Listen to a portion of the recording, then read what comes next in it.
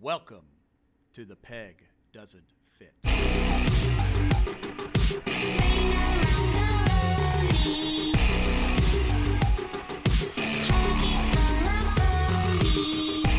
Peg Doesn't Fit is a podcast about the need for an educational paradigm shift. We have not quite decided if education is the whole or if it is the peg, but one thing is for sure, it doesn't fit. Join us each week as we explore our metaphor and discuss the need for a systematic shift in the American educational system. My name is Eric Stephen. And I am Ryan Bartle. Welcome to The Peg Doesn't Fit. Ryan, do you ever build in time for your students to just talk? You mean I could do that? Absolutely. And we're not encouraging to just let students have free talk, but a guided conversation so you can walk around and just listen to what they're saying and learn more about them so you can develop quality relationships with them and learn what it is that they want to learn in your class. I think that sounds powerful.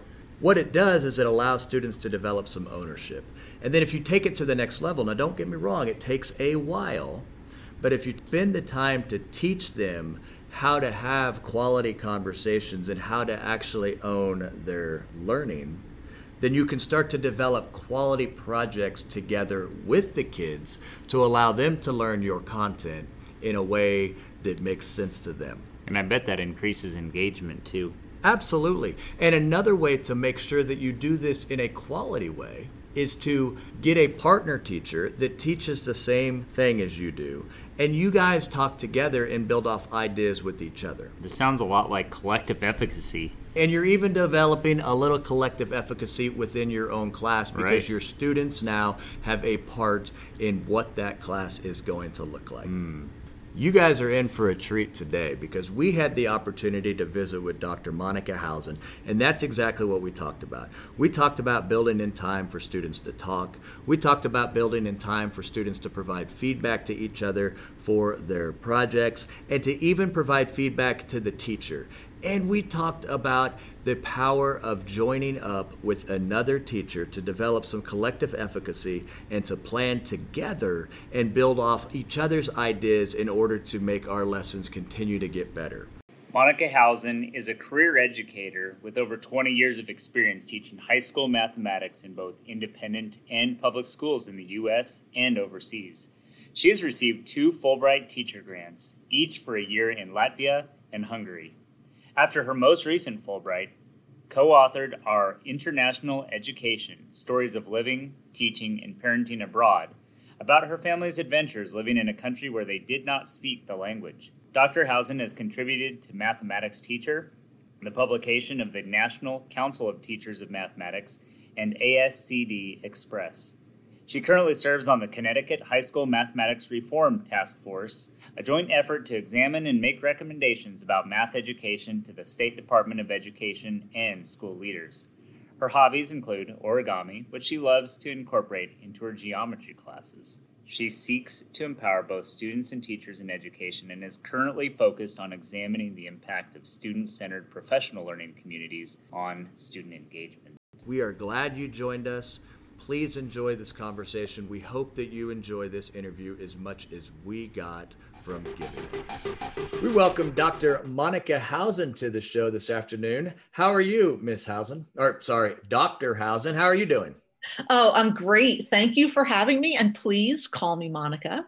Will do. Well, we are so grateful that you got on the show. And listen, we gave a quick introduction of you prior to you coming on the show. But one of the things that I really wanted to talk about, and I actually pulled it out of your introduction to talk about in this show, you say that you're a strong proponent of experiential learning, and you once accompanied a group of students on a self-sustained 3,600-mile transcontinental bicycle tour of the U.S.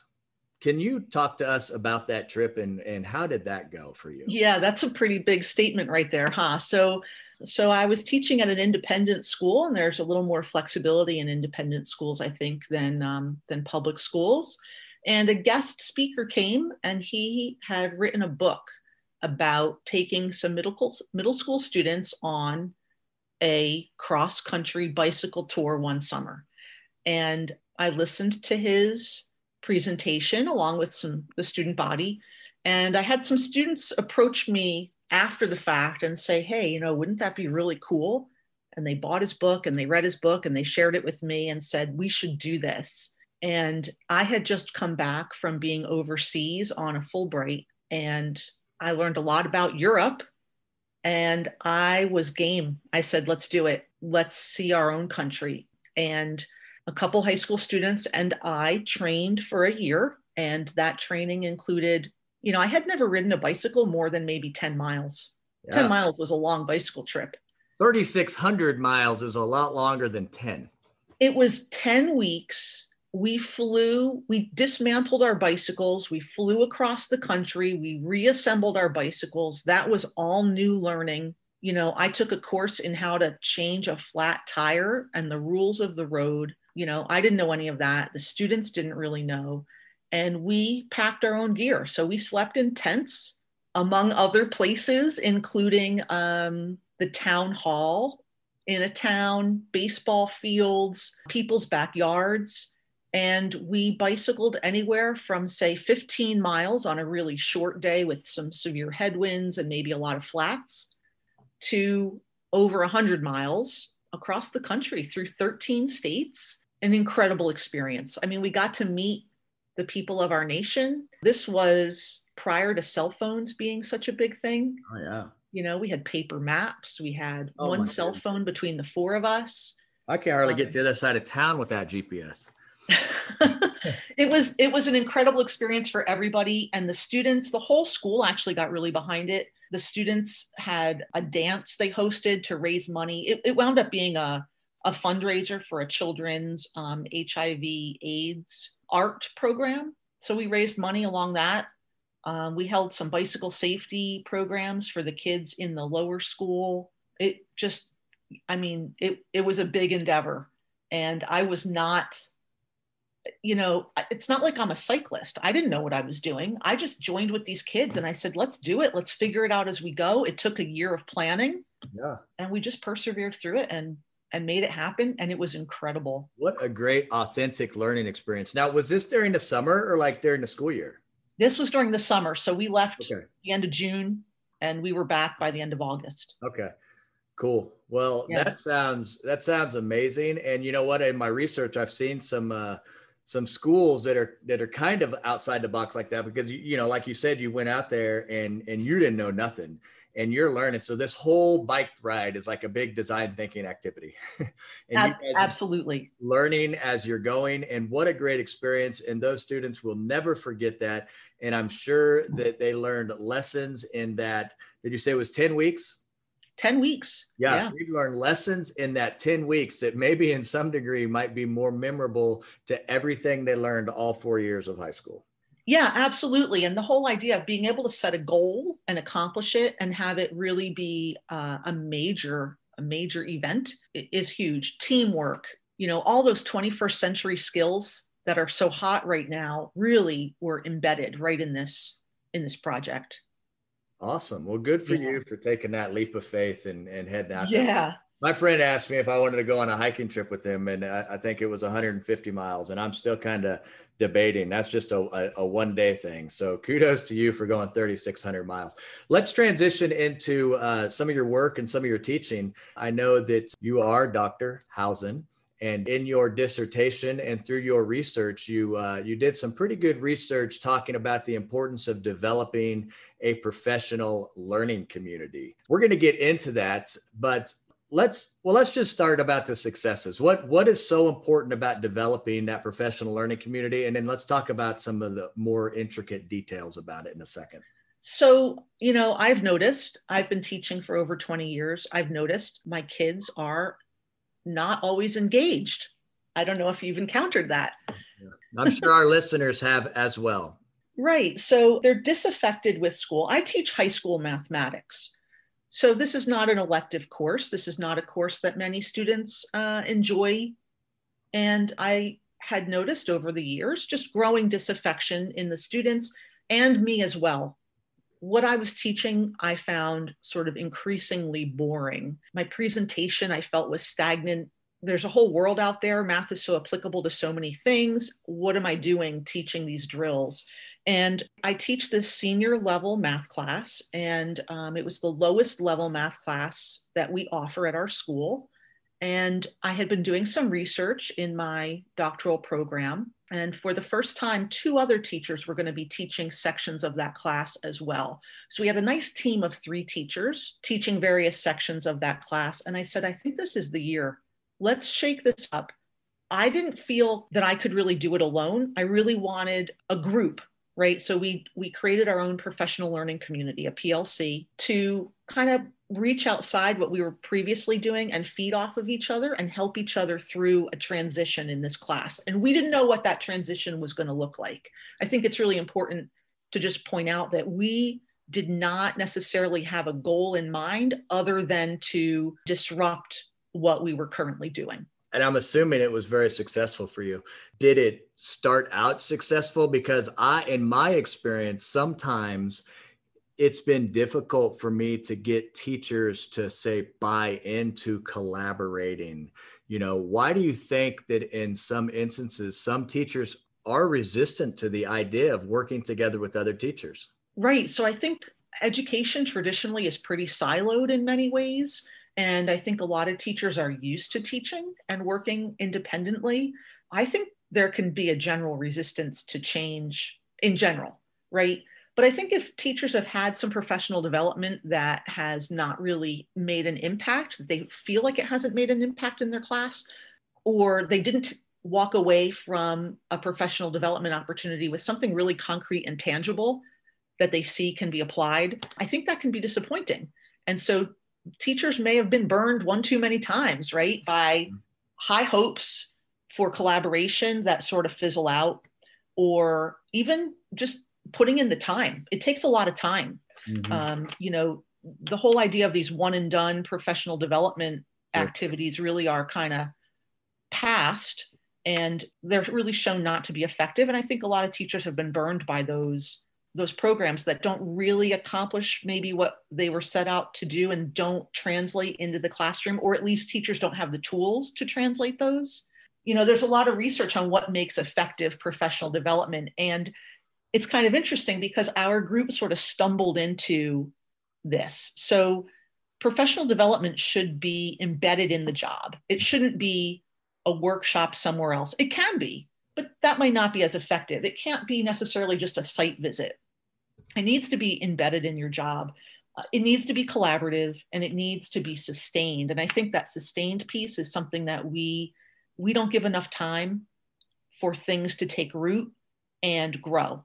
So we start a new idea and then we move on to the next thing before that one really comes to fruition, and before it really has a chance to kind of meander and see where it's going to go. Some of those are dead ends, but I think some of them aren't really given a chance to bloom.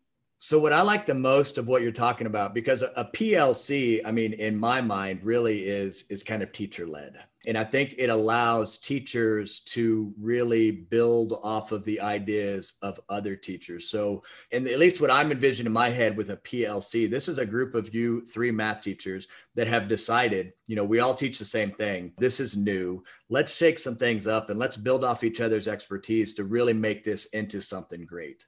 And from that mindset, it sounds fantastic. And I could imagine, like in your building, perhaps, because I've seen this in other PLCs, you do see groups, pockets of groups that they just get along really well for whatever. They trust each other and they really talk to each other and they really do some magical things. How can that group take what they're doing and convince the rest of the staff that, hey, listen, I get it. You've been burned one too many times and you're not really into this, but this is what we're doing. And these are the results that we're getting. And just try to explode that into a building wide buy-in into the importance of collaborating with a group of teachers and not being led necessarily by an instructional coach or an administrator. This is just us being professionals wanting to get better and give the absolute best product to our student. How can we make that go building wide? Great question. I wish I had the answer, the easy packaged answer with like bullet point 1, 2, 3 and boom. But I think a lot of what you said is true. it can't necessarily be top down. The success of our PLC is because it was grassroots. The three of us decided, let's shake this up. We didn't have a clear direction, but we had a clear vision, right? So we knew we wanted to shake this up. We didn't know how to do that yet, but we decided as a group that we were going to strive for that together. I think the environment also plays a big factor. You need a really supportive environment where teachers are encouraged to take risk. Absolutely. And that risk is even celebrated. Absolutely. So in our PLC, we shared the leadership, the three of us. It's not like I was the doctoral student, so I took the reins. We really each took turns. And I'll tell you, in our group, we had another doctoral student. So she was very heavily into the research and interested in this. And we also had a 35-year veteran teacher who, was looking a couple more years and he's looking to retire. And this was a really novel approach that we took. We wound up heading into a project-based learning approach. And after it took a while, and he really started to take the reins after some time. And I think we had a really supportive group. We were very open and honest with each other about what was working and what wasn't. So we even went into each other's classes. We were guest speakers in each other's classes. We took sort of a collective ownership for each other's students, right? A collective responsibility, I should say. And we really supported each other in helping. Like if I had a really terrible lesson, I could talk to the other two teachers who would say, oh, not just, oh, that's too bad, but tell us the details, because whatever we learn from your experience is going to translate directly to us in the classroom. And so going back to your question, I think being able to spread this to other groups, it's got to come from them, first of all. It can't necessarily be mandated, right? And I think there's got to be that collective sense of purpose, and there's got to be something that they see translating in the classroom.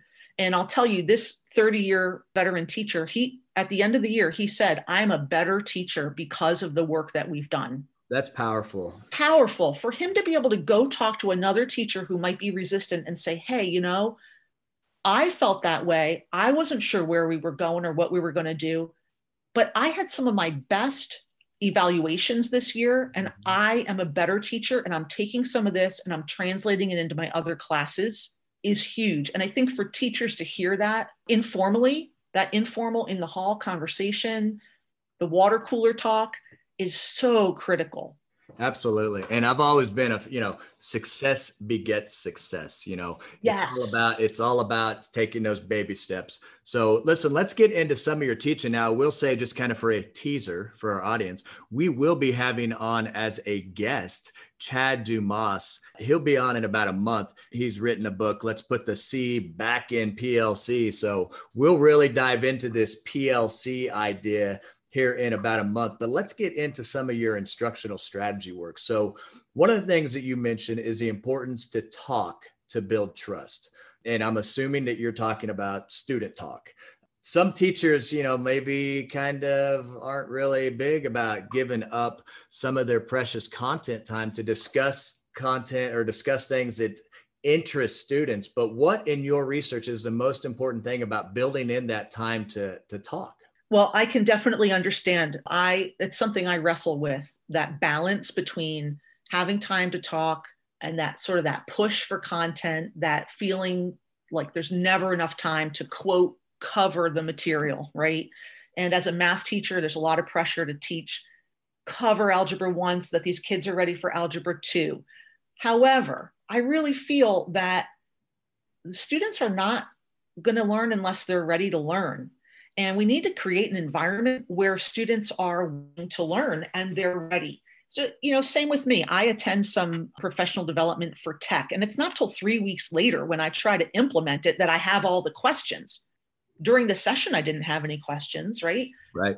But that common ground really builds the foundation for that successful learning for students. The only way to find out what's going on in my kids' lives is to talk to them. And we found that talking to build trust was really important within our PLC, but also in the classroom. Just take some time out. What's going on? We found out a kid lost their parent. We found out a student was having issues with their after school job.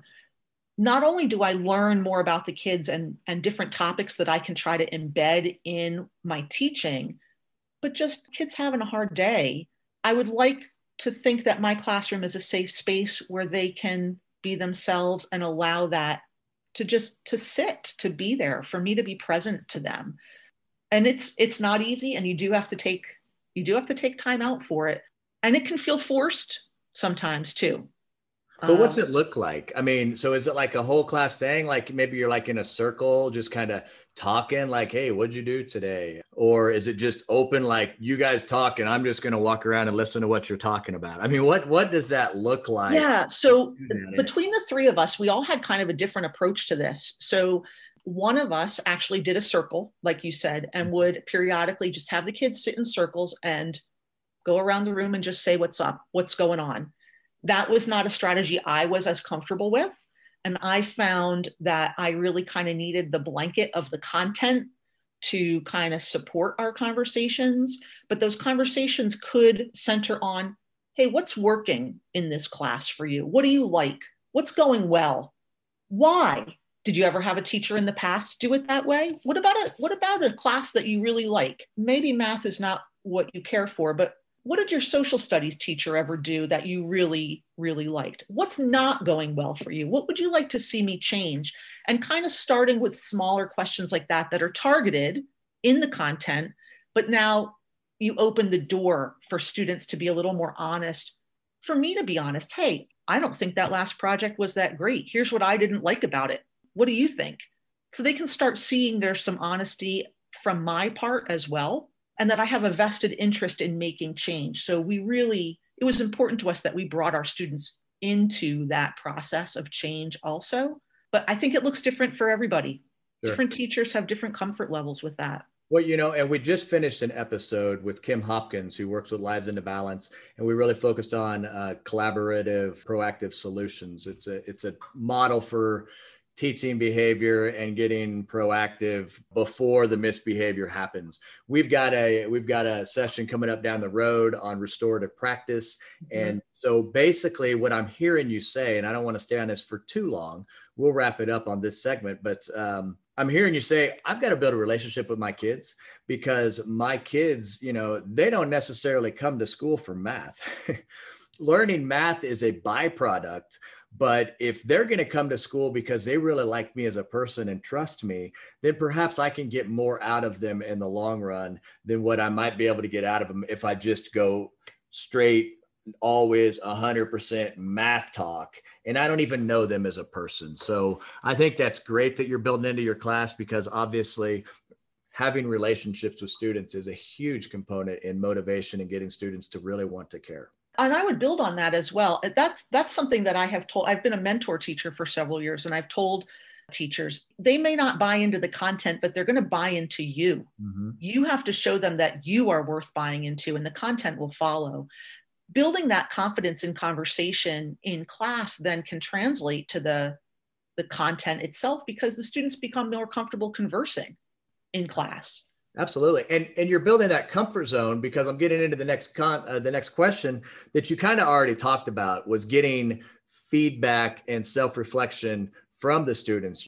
Hey, you are willing to put yourself out there to say, hey, I know that I'm the teacher and I'm even a doctor, but I don't know anything. How did that go? And you are willing to take their feedback and modify what you're doing. And that's got to speak volumes too, knowing that the students have a voice in your class. Because that was one of the things we talked about with Kim, is it's so often the voice of our students is completely disregarded.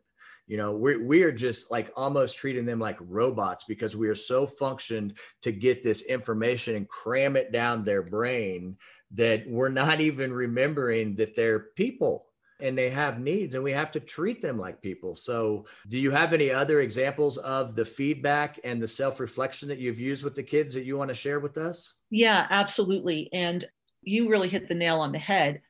Students need to feel valued. And by inviting them into that conversation about, hey, this is your class too.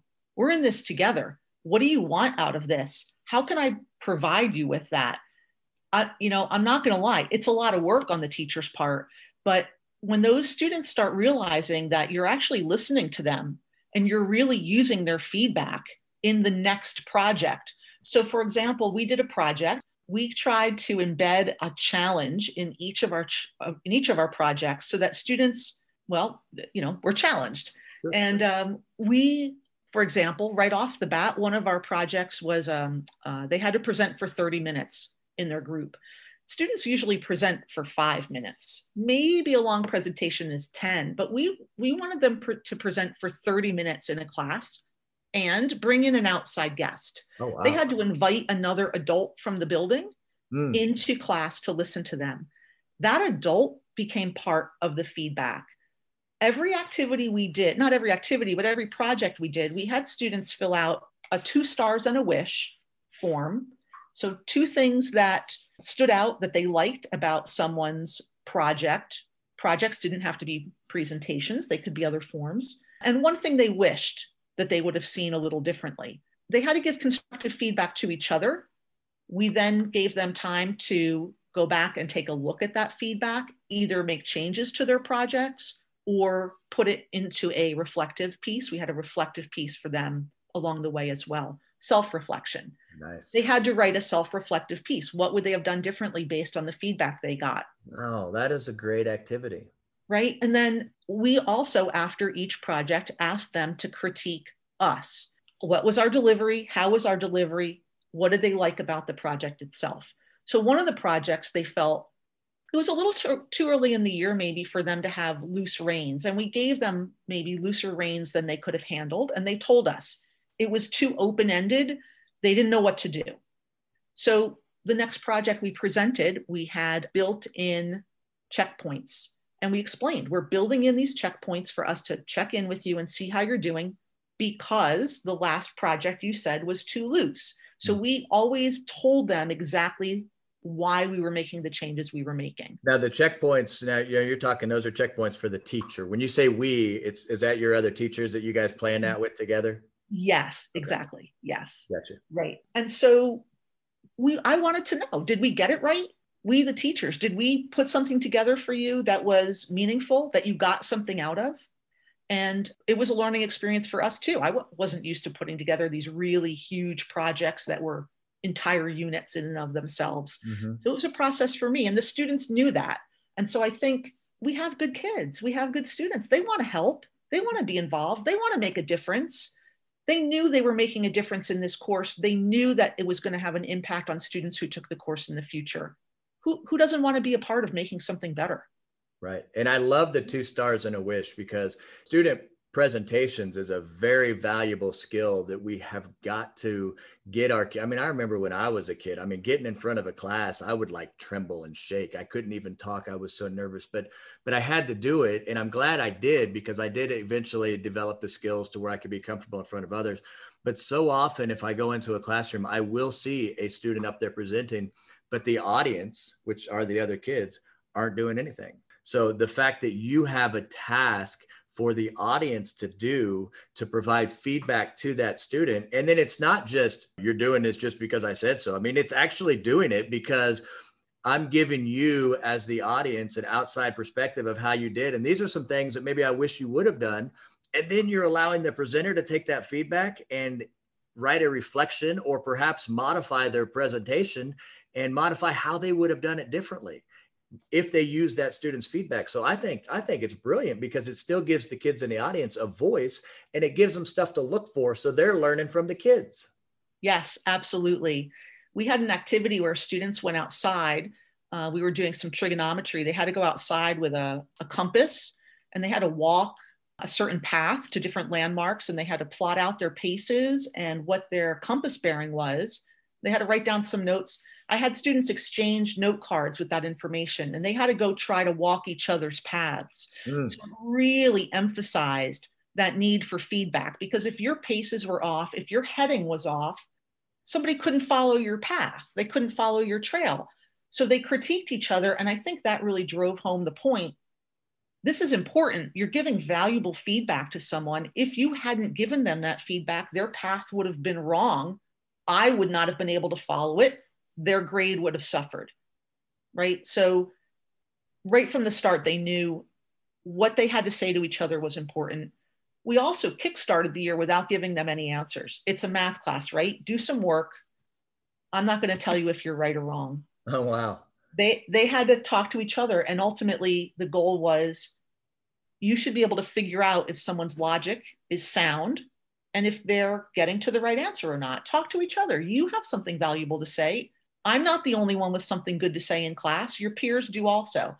So we had to really kind of scaffold what we did to train our students. I mean, these were seniors. They had 12, 13 years of school behind them of, being an empty vessel and receiving. So we had to break down some walls a little bit to get kids a little more engaged. That's what I was going to ask. So, because all of this sounds fantastic, because I'm all about, I'm always telling teachers, how can you set those kids up to uncover that information rather than you always giving it to them?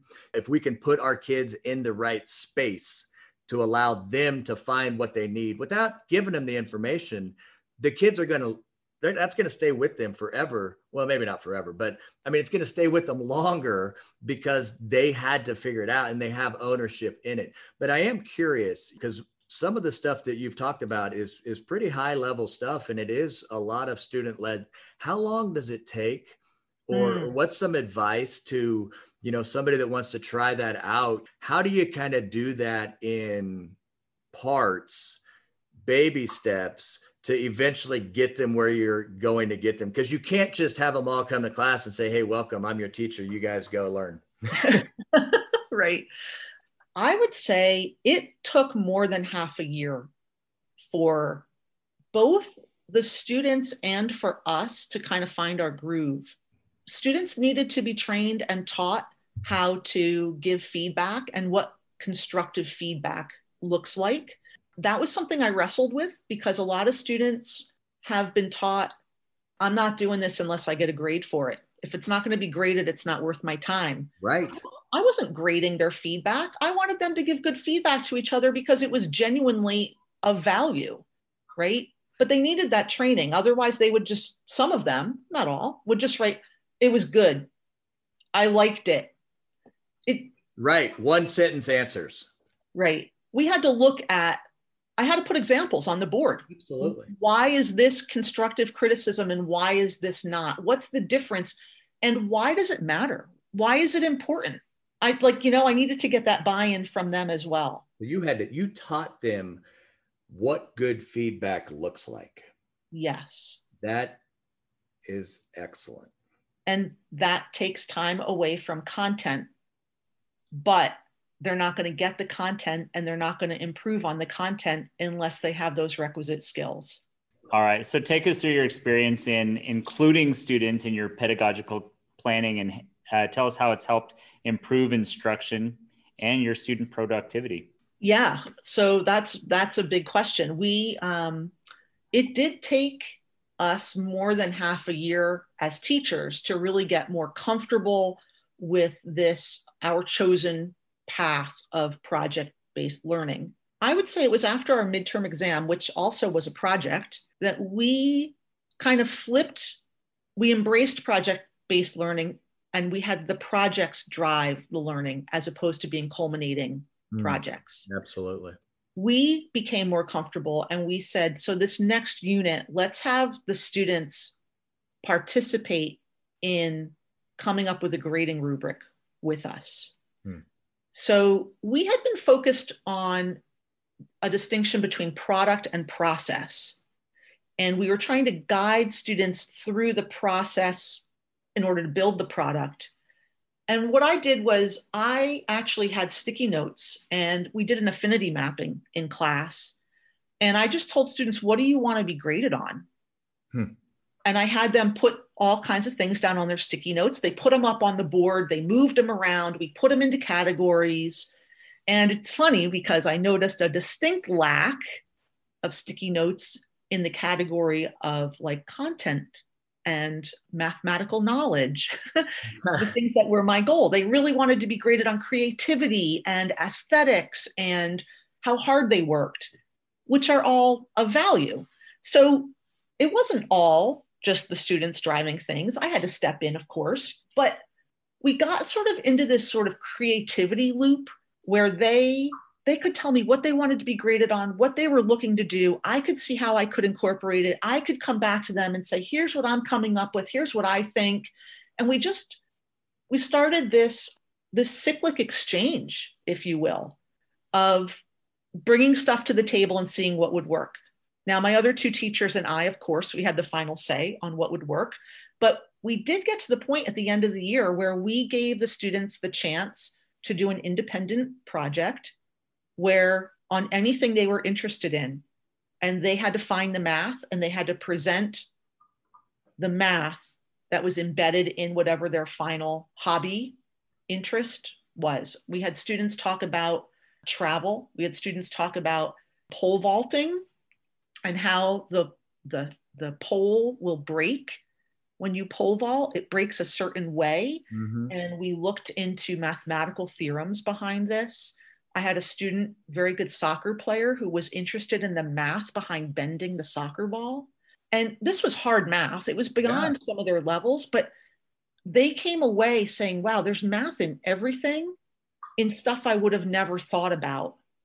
And that was really powerful and fun. We had a lot of fun. It was fun to be creating together. That, I wish someone would have done that with me, because I still struggle with figuring out why in the world I went to math class. Because, I don't want to get into my theory on math, because I know you're a math teacher and math teachers love their math. But I'm curious, and it's always been part of education, but maybe even more so now, there's a big talk about standards. We've always got to be teaching to the standards, and we've always got to have our targets. And so how do you, when you're utilizing student voice to plan some of these super creative projects to kind of let them go off on their own, how do you maintain that focus on the standards that the state says you have to teach? So that is the area that I wrestle with the most. So this course is not based on Common Core. Mm-hmm. This is a senior level class. Students have finished Algebra 2. We have a lot of freedom in this class. We have certain core topics that we tackle, but we are not as tied to standards as, for example, our Algebra 2 class is. And it is definitely much harder to embed these bigger projects and this more student-centered learning in those classes. I have found that is something that I really struggle with, because in the end, I've been hired to do a certain job and teach a certain content. And that content in my state is Common Core based. And I'm tied in a lot of ways. Whenever I can break out of that, I try to. But going back to something I said earlier, it took more than half a year to get these students really in a good place as far as their own inquiry and their own participation. And if this is just in bits and pieces in a course that's really standards based, it's going to be hard to make it happen in 1 year. So, and I know this is gonna, and you don't have to answer this, I can cut it out if you want, but I'm curious on your own philosophy as a math expert in terms of, do you think that if we just punted on regular math class, traditional math class, and taught math in this way, that we would be preparing our students to be successful in their lives using the skills that we learned that had some math infused within those projects? Yes, I do. I think so. I think there is a group of students who are going to go ahead and take calculus and multivariable calculus and differential equations, and they want the theory behind the mathematics, who are going to go there because they see the beauty of the mathematics itself. So let them go. We don't all have to learn how to program the graphing calculator. Someone programmed the graphing calculator, and then we use it as a tool, right? Someone needs to know how to do that, but everybody doesn't need to know how to do that. And I would rather my students come away from school having an appreciation and an understanding of mathematics, where it is around them, and retain that. Yeah. Yeah. And it's the projects and it's the personalization that's going to make that happen. Yes, I would like them to have basic algebra skills, but I think that can be woven in. Yeah, and that's the kind of stuff that we're talking about. And again, we have to do it within the constraints that are placed on us. But what you've described is like, to me, a perfect school. We're going to have this project-based school, and probably bring a lot of interdisciplinary studies within the content. But for those kids that are like, I love math, and I want to do math every second of my, they've got that track, they can do it. Yes. For everybody else, we just need to focus on teaching skills and how to be successful citizens in life. And to be honest with you, I was thinking about this the other day because I saw a tweet about, do we really need to teach all this stuff on math? And again, I don't want to offend you because you're a math teacher, but there's been a couple of times that I've been driving down the road and I tried to figure out the speed formula to figure out how long it was going to take me to get. And for the life of me, I couldn't figure out how to plug the numbers. So what I'm getting at is I don't know if I've ever used a formula in my life to figure anything out, ever. Right. But I learned them all. If I really need to figure out a perimeter, I can download an app and take a picture with my phone and it will do it for me. So I'm not trying to say we don't need math. I'm just wondering if we need it in the way in which it's being delivered. Yeah. And that's a huge conversation in the math world, and it's very split. And there are proponents on both sides, and it's a tricky conversation. But I think it's certainly not for everyone. Not everyone needs to know all of it. And the old argument, well, and I've seen this a lot, I need to learn my high school math because I'm going to have to help my kid with this when they go to school. Right. If that's the reason that you're learning it, then we're failing as an education. Right. We're failing. That should not be why someone is learning it, just to propagate it. Right. And you're right, though. I've heard people say that all the time. I need to know this so I can help my kid out. So, right. I don't know. Yeah. Again, that's a whole nother topic, and we could have a whole show on philosophical reasons of why we do what we do. Right. Right. Listen, you brought up a lot of pretty common sense ideas about student and teacher collaboration. However, as you know, implementing change is not always easy. What recommendations might you provide with any of our listeners wanting to try some of these strategies to get buy-in from their colleagues to form a quality PLC? And how can they pull some of that solid feedback from their students to enhance their instruction? So I think the very first thing is you need to identify the need. What is the need? So you don't have to know what you're going to do about the need yet, but you need to identify it. And if there is a need, what's working, what's not working, and there's a group of people who identify, yeah, there's a need here, that is one way to kind of come together and say, we need to address this. We're not really sure how yet. That becomes the job of the PLC, right? To figure that out. I think people need to be committed to making a change. Change is not easy, and it takes time. And it takes patience and it takes practice, and people need to give each other sort of that support and that grace while they're stumbling through making some changes. But I think being committed to it and saying, no, we identified a need. What are we going to do here? We really need to work at this. My school, I've got incredible resources just in the other faculty. They're experts in their field. I need to tap into them and talk to the students. The students know what's going on. They might look interested in class. Are they really? And I think many of them are not. And I think letting go a little bit is important. I know I had a class one day. I was getting sick. I didn't feel well. I was not in top shape for that class. And do you know, at the end of class, I had students come to me and say, that was a great class. I couldn't for the life of me figure out why they thought that class was so great. And I realized it was because I let go. I was feeling under the weather.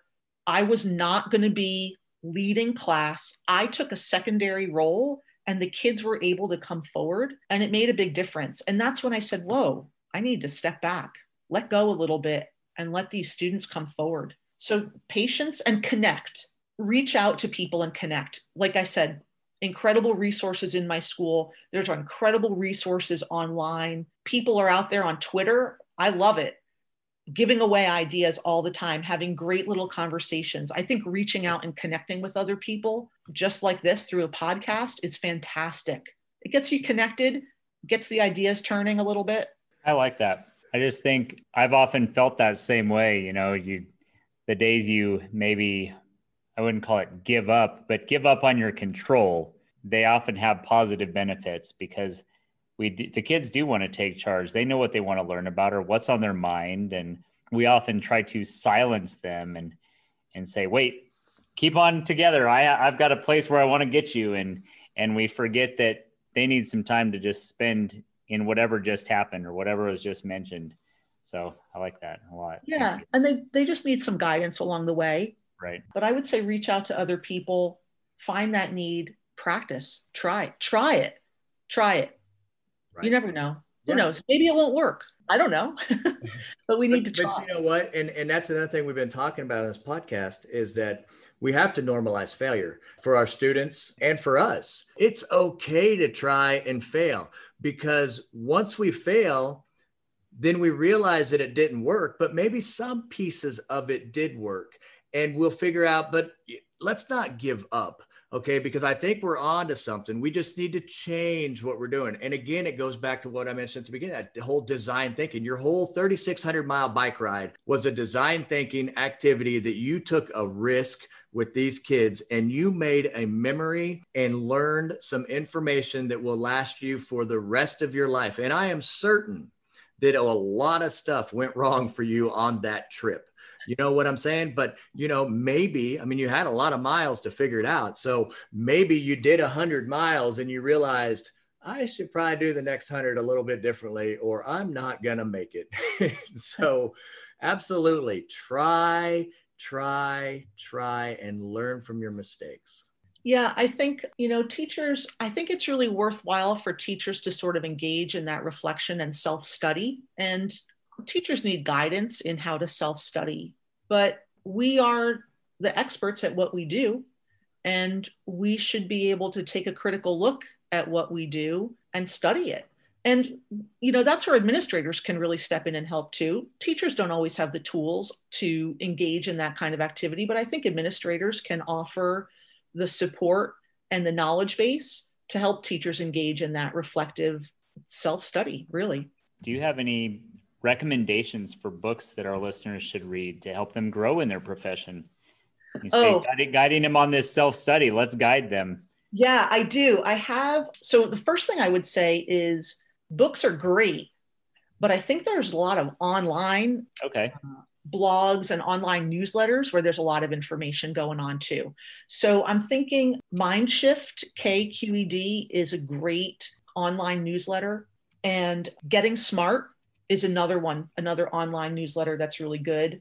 As far as PLCs go and adult learning, there's a great book called Leading Adult Learning, Supporting Adult Development in Our Schools, which is by Drago Severson. I love that name. I want to read that book just because of his name. Right? Let's see. Designed to Learn, Using Design Thinking to Bring Purpose and Passion to the Classroom by Portnoy is very good. Anything by Sir Ken Robinson about education is great, just about kind of tearing down some walls. I have another one here. George Couros wrote The Innovator's Mindset. There's a lot out there. I'd be happy to share a list with you. No, you know what? And I should have said, give us your top 3, but you were just rattling off some great books. And I hope that maybe some of our listeners will pick some of that up. We'll put them in the show notes so everybody didn't have to write them when they were driving. Listen, we're about to wrap this up. And rather than Ryan and I having a quick discussion after our meeting about what we feel the key takeaways are, I'm just going to throw that out to you. Of all the things we talked about today, and I'm going to tell you right now that I'm so glad we had you on the show, because this has been super inspirational to me.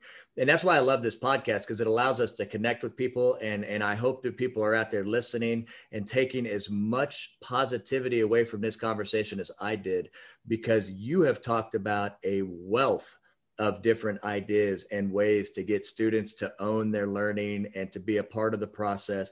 But what is it, if you just want them to take away one key point, what's the most important thing we talked about today that you want them to leave this interview remembering? I would say be willing to take risks and be willing to lean on each other. People have good ideas, and I think we need to give those ideas space to grow.